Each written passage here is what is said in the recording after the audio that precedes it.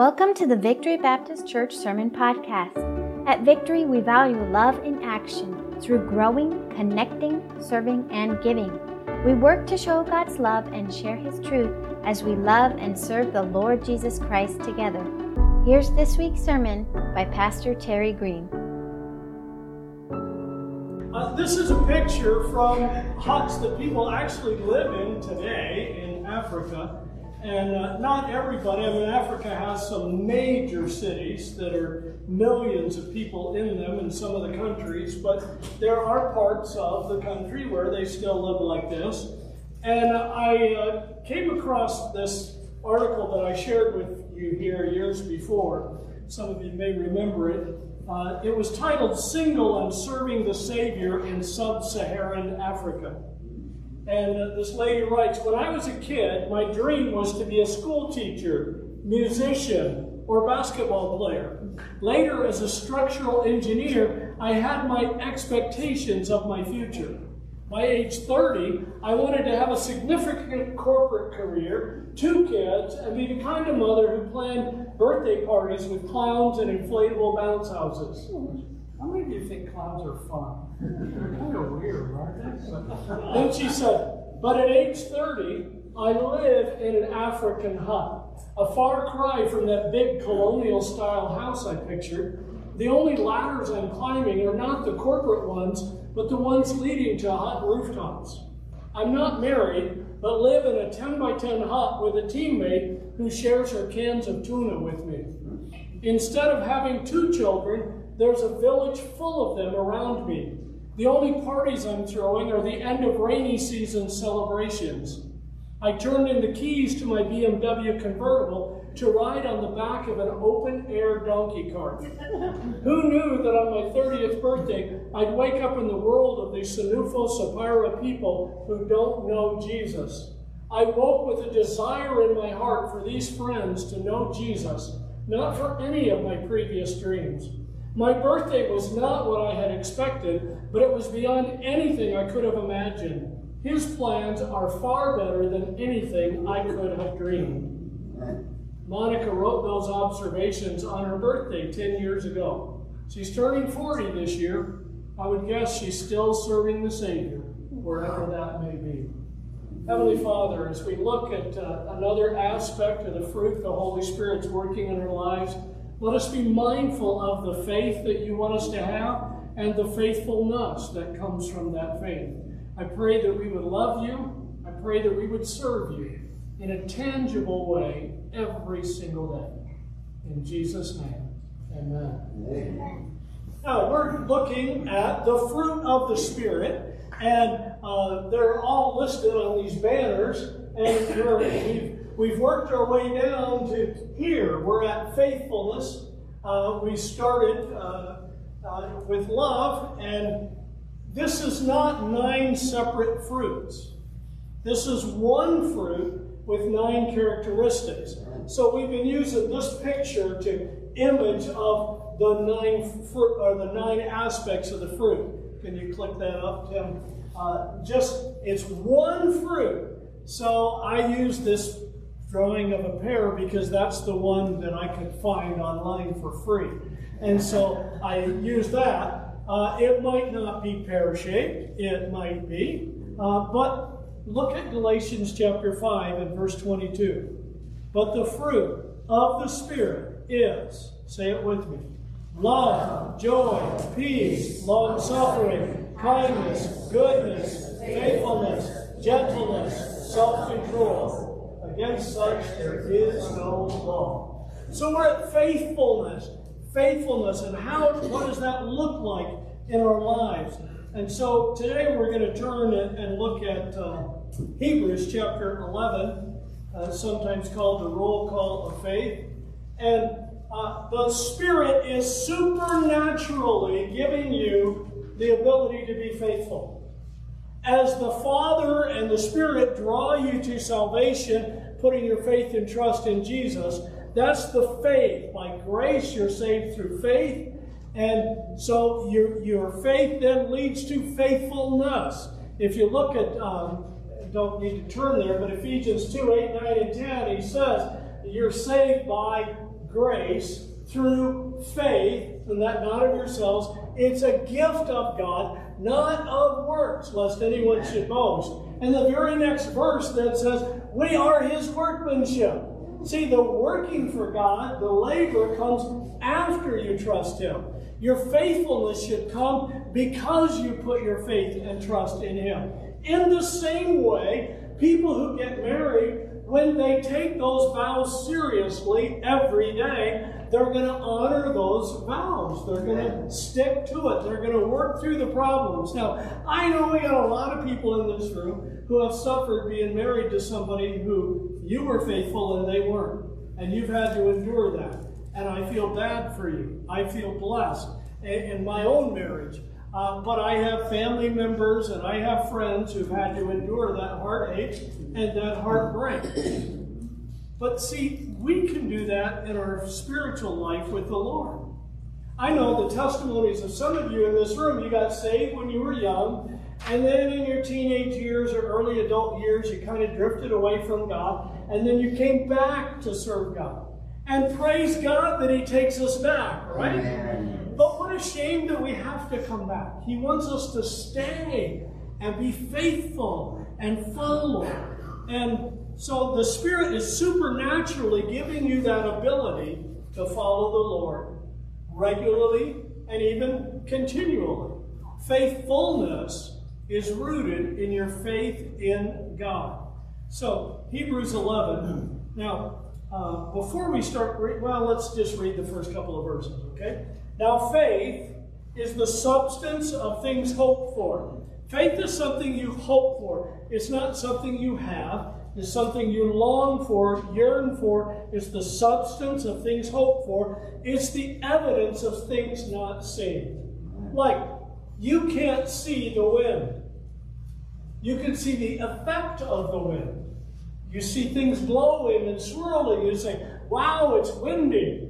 Well, something's causing things to blow and swirl. Well, if you have love, then you're going to have actions in your life that show the love that you have in your heart. If you have faithfulness in your life, it's because it springs from the faith in your heart. Faithfulness is rooted in your faith in God. It's the evidence of things not seen. Verse 2, for by it the elders obtained a good testimony. By faith we understand that the worlds were framed by the word of God, so that the things which are seen were not made of things which are visible. God created the heavens and the earth. When did he do that? In the beginning. He created a fully mature universe, a fully mature planet, and two fully mature people on the planet, along with fully mature plants and animals on it at the beginning of creation. There was no amoeba that split into two. It was fully created as described in Scripture repeatedly in the Old and New Testaments. God created the heavens and the earth. And so, when we believe and trust God, then we're going to be faithful. See, what happens, when do we sin?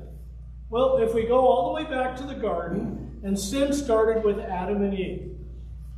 That's spelled out in Scripture. Before sin, there was no death and dying on planet Earth. Adam and Eve sinned. Why did they sin? Because they didn't trust God. Amen. They didn't believe the word of God. Unfortunately, they believed the word of Satan. If they had believed the word of God, they wouldn't have eaten of the forbidden fruit. So the fact is, if we have faith in God, we will be faithful. But if we don't, then we won't. So, can you click that up? If we have faith in God, we will be faithful. And anytime you choose to sin, it's because you're believing a lie. You're believing a lie told inside yourself. You're believing a lie told by Satan or a demon speaking into your heart and life. You're believing a lie told by our society. You are not believing the truth of God's revelation, because God said your life will be so much better if you don't sin. So when we sin, we are believing a lie. We need to have faith in God. And true faith will lead to faithfulness. They go hand in hand. In the same way that if I said there was a fire in here, and you saw flames suddenly leaping up here, none of you would sit in here and say, now, is that really a fire? Or are my eyes just deceiving me? Maybe I should go touch it to make sure it's really hot. You wouldn't do that. Well, none of you normal people. There's some weirdos in here. They might fight. But the normal people, they would get up and leave. And you wouldn't stampede against each other. You'd go out in an orderly fashion, all the guys making sure the women and children get out first. And, we would do it, but we would not sit here and say, I wonder how much it's going to spread. Now, Kathy might try and get people up here, get the piano out of here. We can't afford to replace it. But, we would act on it if we believed it. Amen. Now, the Bible says God knows best. He knows best. And God is good. How often? All the time. And so, if we believe that, it's going to change the choices we make on a daily basis. It's going to affect how you eat. It's going to affect how you drive. It's going to affect how you spend money. It's going to affect how you spend your time. It's going to affect what you invest your life into. Because if you really believe that God has your best interest at heart, then you can trust Him. Like we just started out with the story about Monica. Monica did not dream she would be doing what she's doing. But she trusted God, followed His leading, and now she's in a place where she would have sworn that would not make her happy. But now she's saying, this is beyond my dreams. Happy that I am here impacting these people for Christ. So we believe and it changes our life. Now then he gives us some history lessons here about people who were faithful and stand as good examples for us in their faithfulness. All right, look in verse 4. By faith, Abel. Where did Abel come from? Adam and Eve. He was one of the two sons mentioned by name at the beginning, Cain and Abel, and then they had a son, Seth. They had lots of other sons and daughters, but these three were specifically mentioned. And Abel's mentioned, and then what does he say about Abel? He offered to God a more excellent sacrifice than Cain, through which he obtained witness that he was righteous, God testifying of his gifts, and through it he, being dead, still speaks. Now, Abel gave an appropriate sacrifice. Cain gave a sacrifice that was of his labor. He gave a sacrifice of his harvest. But what God had asked for was a blood sacrifice. Hebrews also says, without shedding of blood is no remission. And so the Genesis doesn't describe how God gave that rule to them, but it does clearly say that God respected the blood sacrifice that Abel did, but not the fruit and vegetable sacrifice that Cain did. And so God had already spelled out the rules, and Abel did the right thing. Now, what happened to Abel as a direct result of his brother getting upset? Abel died. He died violently, murdered by his own brother. The first family on earth had one son murder another son. So if you think your family's dysfunctional, we've been this way since the beginning. Amen. Listen, there's two things I want you to think about with Abel. And this happened, it's recorded in Genesis 4. It's like 6,000 years ago Abel lived. But first, your faithfulness is more important than your lifespan. Amen. Abel didn't live to be a long, old man. His dad lived over 900 years. Abel, by the description in Scripture, the best guess we can have is he was somewhere between 15 and 30 years old, probably, when he died. We don't know for certain. But that's it. He didn't live to be a mature man. So, the second thing is that your influence lives even after you die. So how long you live is not nearly as important as how well you live. Amen. We need to have good value. Abel had good values. We're talking today about something that Abel did 6,000 years ago. Because God recorded it and God praised him and appreciated the sacrifice that he gave. And then in verse 5, he brings up Enoch. Now, there are more than one Enoch. This is the Enoch who's a descendant of Seth. There was an Enoch who was a descendant of Cain, who was not a good guy. But Enoch was taken away so that he did not see death, and was not found because God had taken him. Apparently he went out for a stroll one day, and God said, "Come on home." And he called him up to heaven. And so he was taken. He had this testimony that he pleased God. Here's something you can think about with Enoch that figures into your life, and that is, it's possible for you to please God in this life. Amen. Hey, we all know we're going to please God in heaven, right? In heaven, we're not going to have a sinful nature. In heaven, we're going to love and worship him. In heaven, we're going to serve him. In heaven and the new heaven and the new earth, we're going to serve the Lord. We're going to rejoice in the Lord. We're going to have our sinful nature will be gone. It'll be eradicated. It'll be removed. And we're going to want to do the right thing to do. And we're going to do the right stuff all the time. But you know what? We can do it in this life. Paul wrote to Titus and he said, we can live righteously in this present age. In the current environment that we live in, we can learn to do the right thing. And Enoch did it in his day when more and more people were turning away from God. Enoch walked with God and was not, for God took him. God just took him to heaven a little earlier than he was taking most people. See, the ultimate goal of this life is not earthly comfort or earthly success. The ultimate goal of this life is preparing ourselves for the life to come, to live with God in heaven forever. Amen. So, verse 6, he says, the writer puts, "But without faith it is impossible to please him. For he who comes to God must believe that he is, and that he is a rewarder of those who diligently seek him." God rewards those who seek him for salvation, and God rewards those who seek his will in their lives after his salvation. You young people, you shouldn't just start dating somebody because they look cute. I mean, that's what drew Kathy to me, right? You know? But you shouldn't start dating somebody just because they look cute. You should date somebody because you feel like they're going to help you spiritually. Amen. And if you're dating somebody who's not helping you spiritually, that's the wrong person for you. God wants you to grow and mature in your faith and have that person help you and assist you in that process. Some of you are thinking about what's a career? What do I want to do with my life? Some of you are thinking, I am so glad I no longer have a career. I love being retired. But you know what? You still have decisions to make.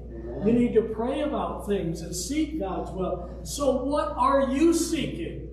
The writer says here that if you're seeking the things of God, you can find it. God's a rewarder. God reveals himself to those who diligently seek him. So Enoch sought God and pleased God. What are you seeking? In verse 7, he brings up another character. Now, Abel was about 6,000 years ago. Enoch was about 5,500 years ago. Now we're down to Noah, who was about 4,500 years ago. And Noah, for more than 100 years, he built an ark. Now, this is just a model of the ark. This isn't the big model of the ark that you can go see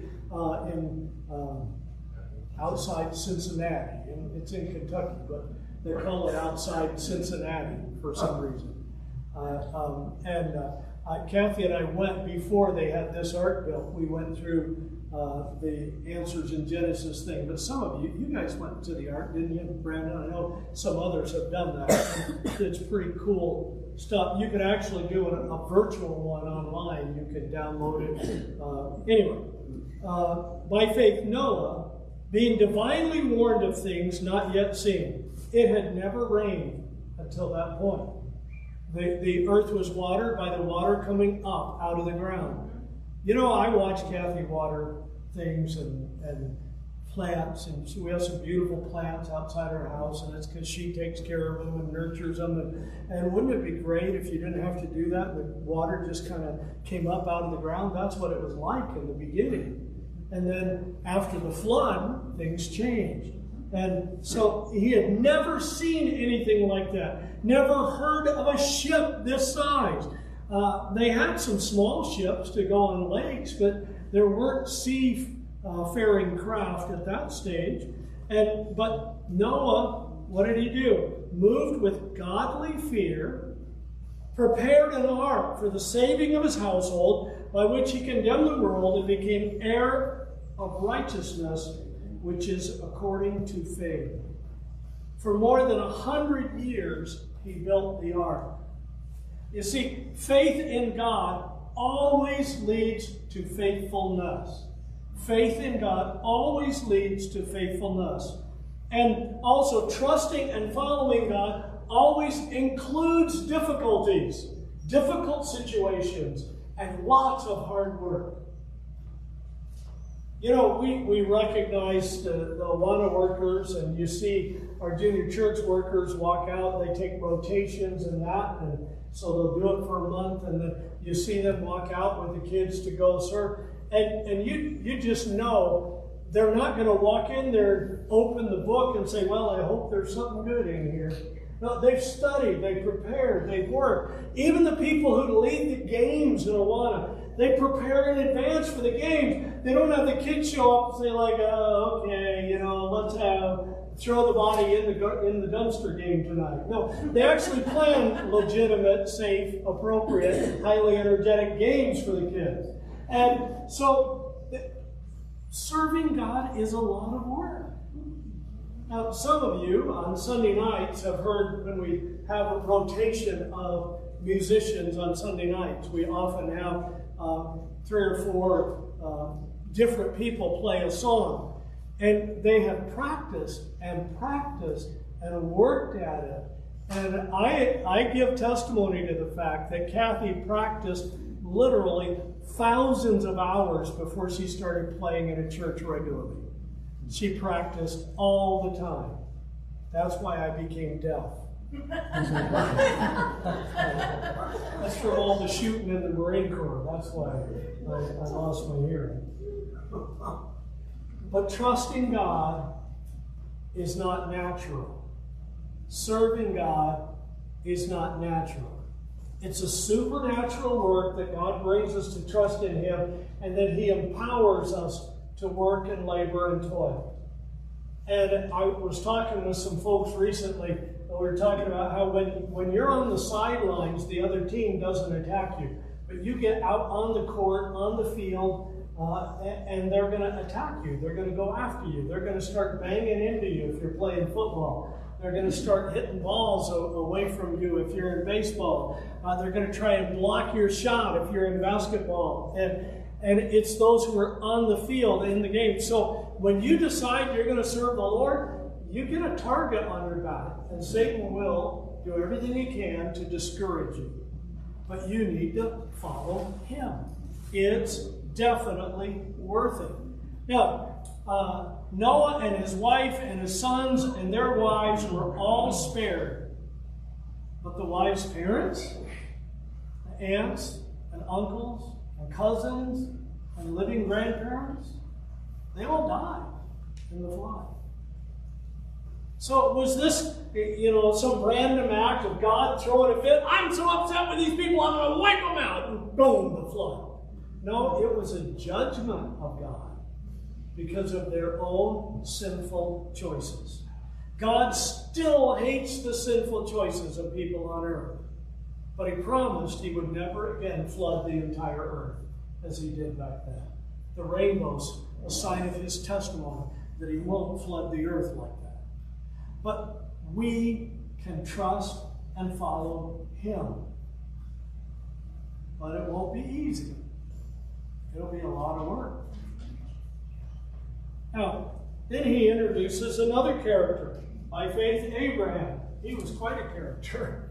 Abraham and Sarah. Now, he breaks this up. There's some dialogue in between parts, so we're going to jump over that and come back to it in a minute. Verse 9, by faith Abraham obeyed when he was called to go out to a place which he would receive as an inheritance, and he went out, not knowing where he was going. God said, go, and he just went, and then God revealed it to him.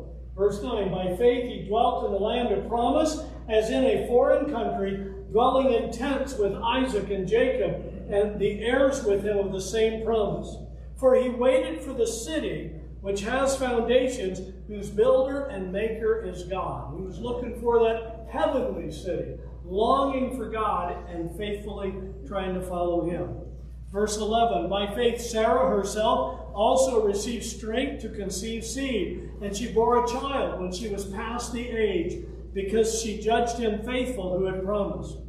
Therefore, from one man, and him as good as dead, he was like 100 years old, and they said as good as dead, meaning he should not have been able to father children, but he did. And then, therefore, from him was born as many as the stars of the sky in multitude, innumerable as the sand which is by the seashore.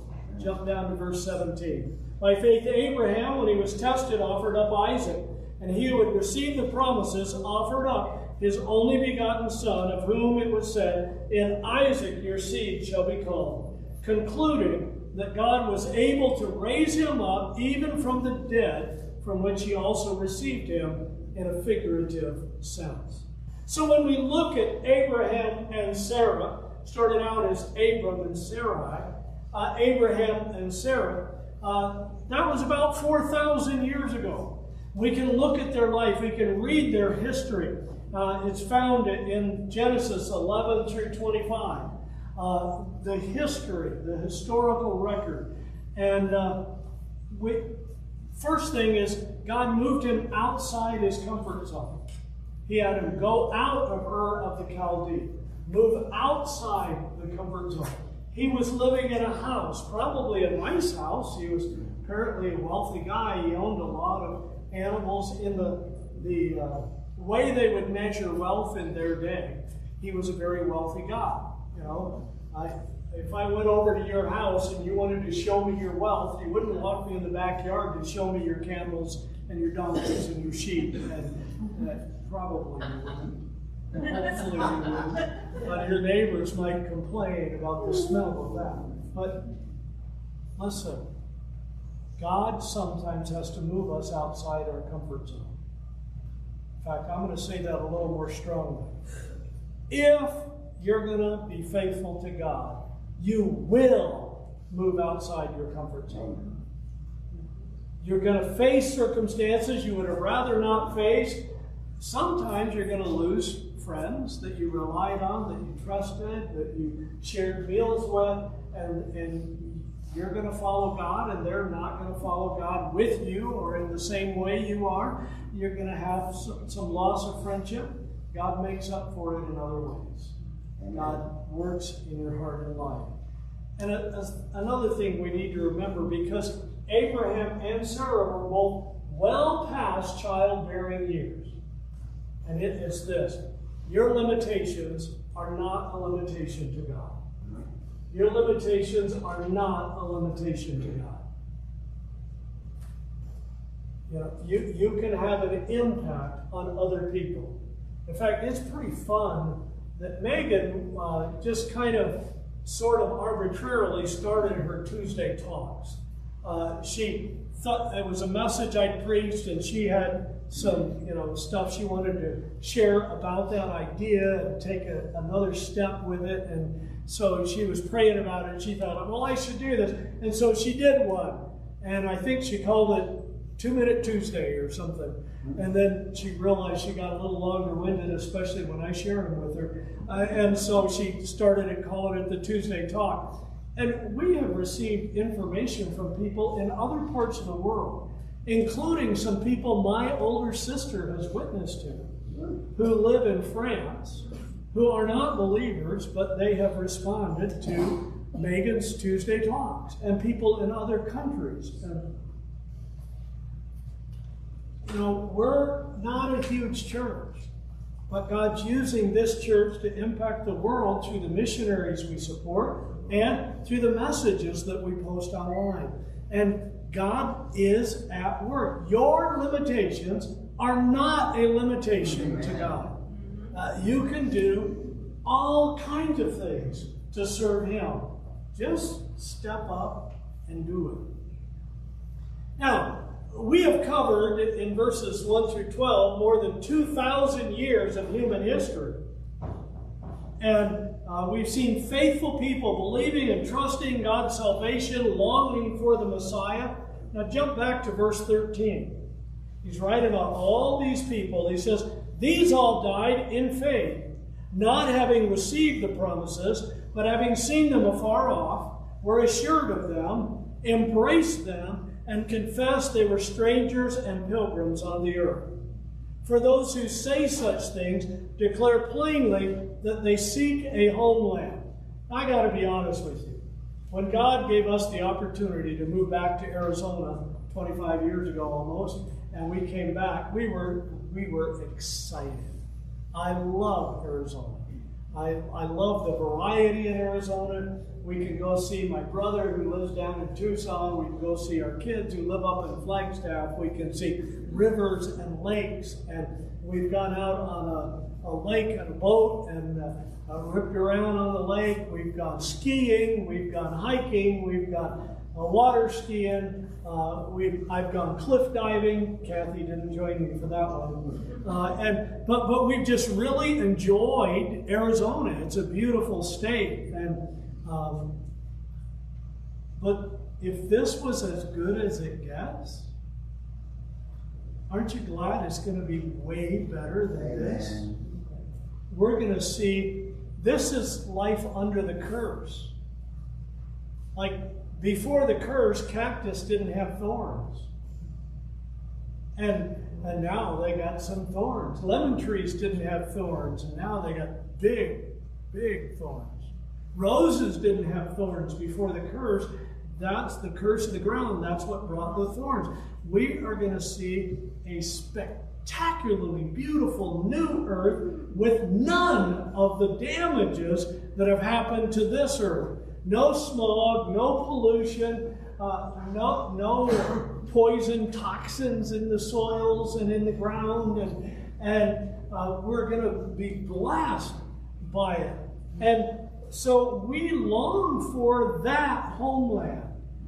I love Arizona. I love living here. I feel blessed to be here. But, man, we want something so much better. We want to live in the presence of the Lord God Himself. And we want to be with His people. We want to have conversations with Paul and Peter and ask Peter, what did it feel like when little old Paul stood in your face and fussed at you, you know?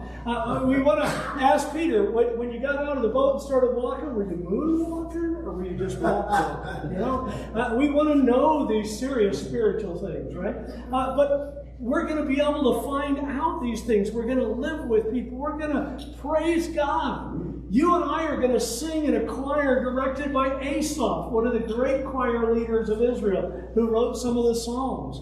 And we're going to rejoice in God. And so we're longing for that. And these people did. They declared plainly, this world is not good enough.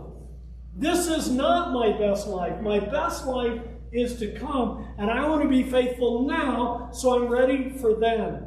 And then he says in verse 15, truly, if they had called to mind that country from which they had come out, they would have had opportunity to return. You know, Abraham and Sarai, Abram and Sarah, they moved and they walked hundreds and hundreds of miles, and they got to a new place, and they were now living in tents, and Sarah could have said, hey, I'm tired of tents.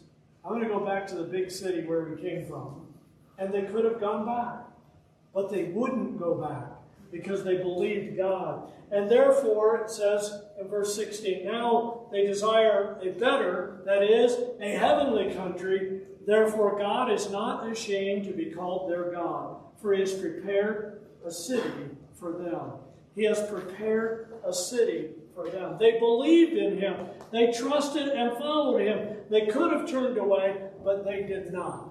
So just a tiny little question. I didn't put it on the screen. Just you. Would God be ashamed of some of the stuff you did last year? Because if you follow him, if you trust him, and you're faithful to him, he will not be ashamed. If you don't, he might be. Are you living to prepare for your future home in heaven, seeking that homeland, a country with the Lord? Verses 22 and 23 talk about Isaac, Jacob, and Joseph, and that's covered in the last half of the book of Genesis. I'll look in verse 20. It says, by faith Isaac blessed Jacob and Esau concerning things to come.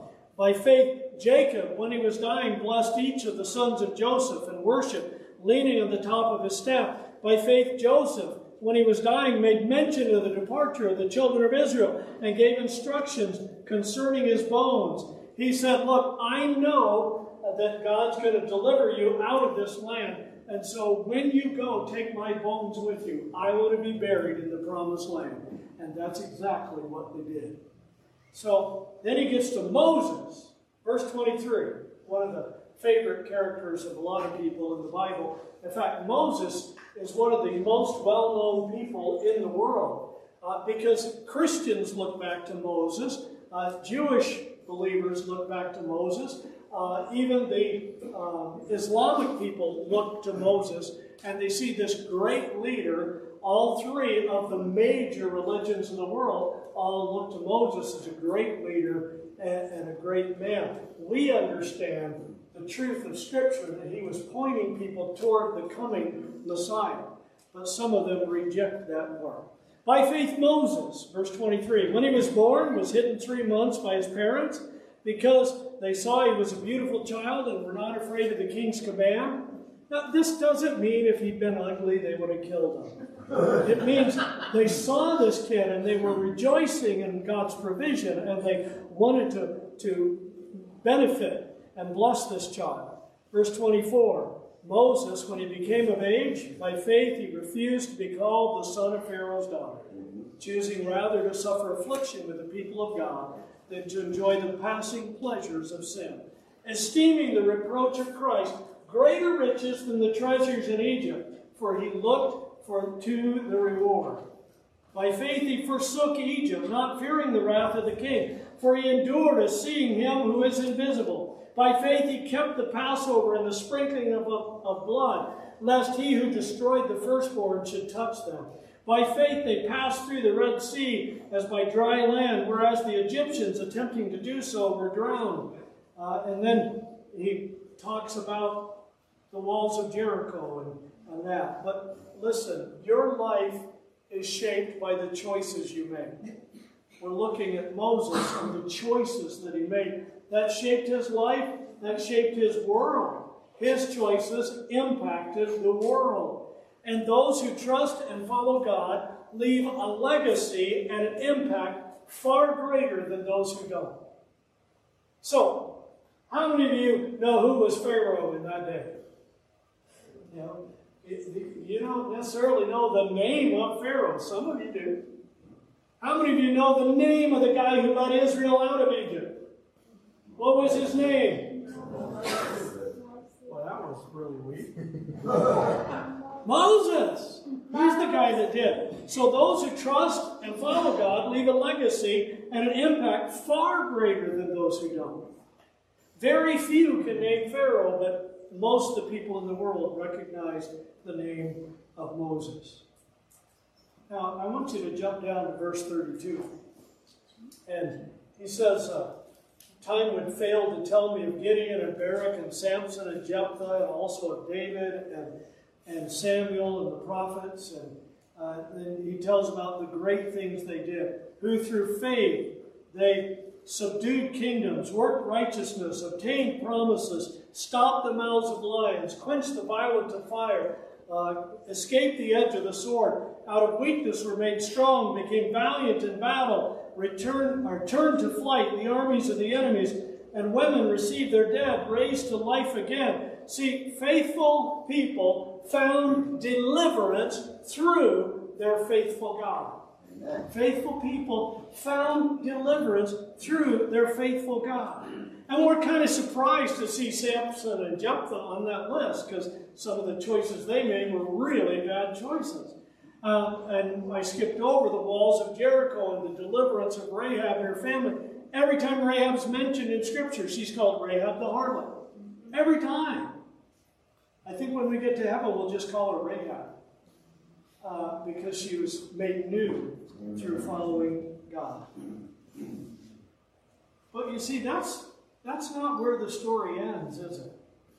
See, in verse 35, it says others.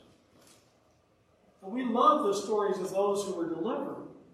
But there's others, and they were tortured, not accepting deliverance, that they might obtain a better resurrection. Still others had trials of mockings and scourging, yes, and of chains and imprisonment. They were stoned, they were sawn in two, they were tempted, they were slain with a sword. They wandered about in sheepskins and goatskins, being destitute, afflicted, tormented, of whom the world was not worthy. They wandered in deserts and mountains, in dens and caves of the earth. See, some found deliverance through their faithful God, but some found deliverance to their faithful God. They weren't delivered on earth, but they were delivered. Amen. The Lord welcomed them home. Jesus stood to welcome home Stephen when Stephen was martyred and stoned for him. I think Stephen probably would have preferred to be an old guy like John 60 years later, still serving the Lord. But Stephen didn't get that opportunity. And he was delivered to his faithful God. Now he ends by saying that our blessing is even greater than their blessing. We, you and I, are named for Christ. We're called Christians. We are in his name. We are an assembly of believers as his body. We have blessings they don't have. They, without us, would not be made mature apart from us. But Hebrews 11, I started out saying, it was often called the roll call of faith. But Hebrews 11 is also called the testimony of God's grace. Just think about some of those people. Each of those people struggled in some way because the Bible says all have sinned and come short of the glory of God. So anybody who's known you for a great length of time could tell something you have struggled with in your life. But after the flood, Noah got drunk and exposed himself. Abraham twice lied about his wife. She was so beautiful he was afraid that Pharaoh would kill him and take her. So he lied. He told a half-truth that she was his sister when she was truly his wife. And Sarah laughed when God first told her she would have a son because she was an old lady. I mean, how many of you ladies in your 70s or 80s would rejoice if God said, you're going to have a baby? You know, I don't know any lady that age who would rejoice. She might when she gets that old, but I don't know. Most ladies are not that strange. She loved having little babies around the house. But she was told she would have a baby, and she laughed. It seemed beyond her capacity to comprehend. And yet, about a year later, she delivered a little baby, and you know what she named him? Laughter. Isaac. The one who laughed. And then Jacob, who became Israel, a prince with God, Jacob was known as a deceiver, and he sought intimacy in wrong ways in his life. Moses had anger management issues. He even killed an Egyptian because he got upset and saw him beating another man, and so he killed him when he was young. I mentioned earlier, Rahab was a harlot. Gideon was a coward. Barak was afraid of facing the enemy without Deborah. Apparently, he did not trust God, but he trusted Deborah. If she was in the chariot with him, he'd go face the enemy. But he didn't trust the word of God. And Samson's just, a case study of terrible, horrible, bad decisions, sinful, self-indulgent choices. And yet, God used him to deliver Israel from the Philistines. Jephthah led a great victory and then destroyed his own family. David was guilty of adultery and commissioning a murder. And Samuel tried to put his sons in leadership positions when they were clearly not qualified for it. And we see good people making terrible choices. But these people had enough faith in God that they acted with faithfulness at times when their faith and their faithfulness made a huge difference in their own lives and in their families, even in their nation. But they all struggled, just like us. Hebrews 11 is a testimony of God's grace. Even when we are unfaithful, our ever-faithful God was not. He is the ever-living, ever-loving, ever-faithful one. So our motto at Victory is helping people trust and follow Jesus Christ. We want them to trust him as Savior. We want them to follow him. That's what we want to do to help you trust and follow him. So here's one last big thought. When your entire life is evaluated in the presence of God, being faithful to him will be the most significant part of who you are and what you have done each day of your life on earth. That will be the measurement of your life. It won't be how long you lived. It'll be how well you served after you came to know Christ. The Holy Spirit is producing faith and faithfulness in your life as you trust and follow Jesus Christ. So what would people say about you?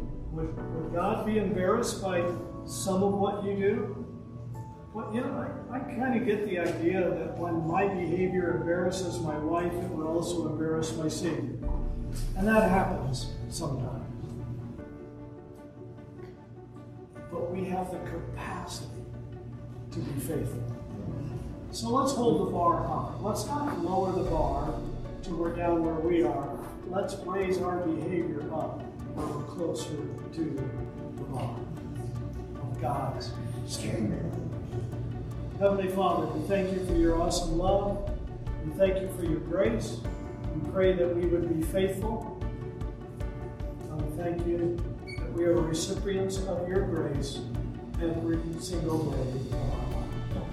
In Jesus' name, amen. Amen. Thank you for listening to the Victory Baptist Church Sermon Podcast. If you'd like to know more about Victory, please visit our website at victoryarizona.org. You can also connect with us on our Facebook page or by emailing victory@victoryarizona.org. We'd love to help you accept and follow Jesus Christ.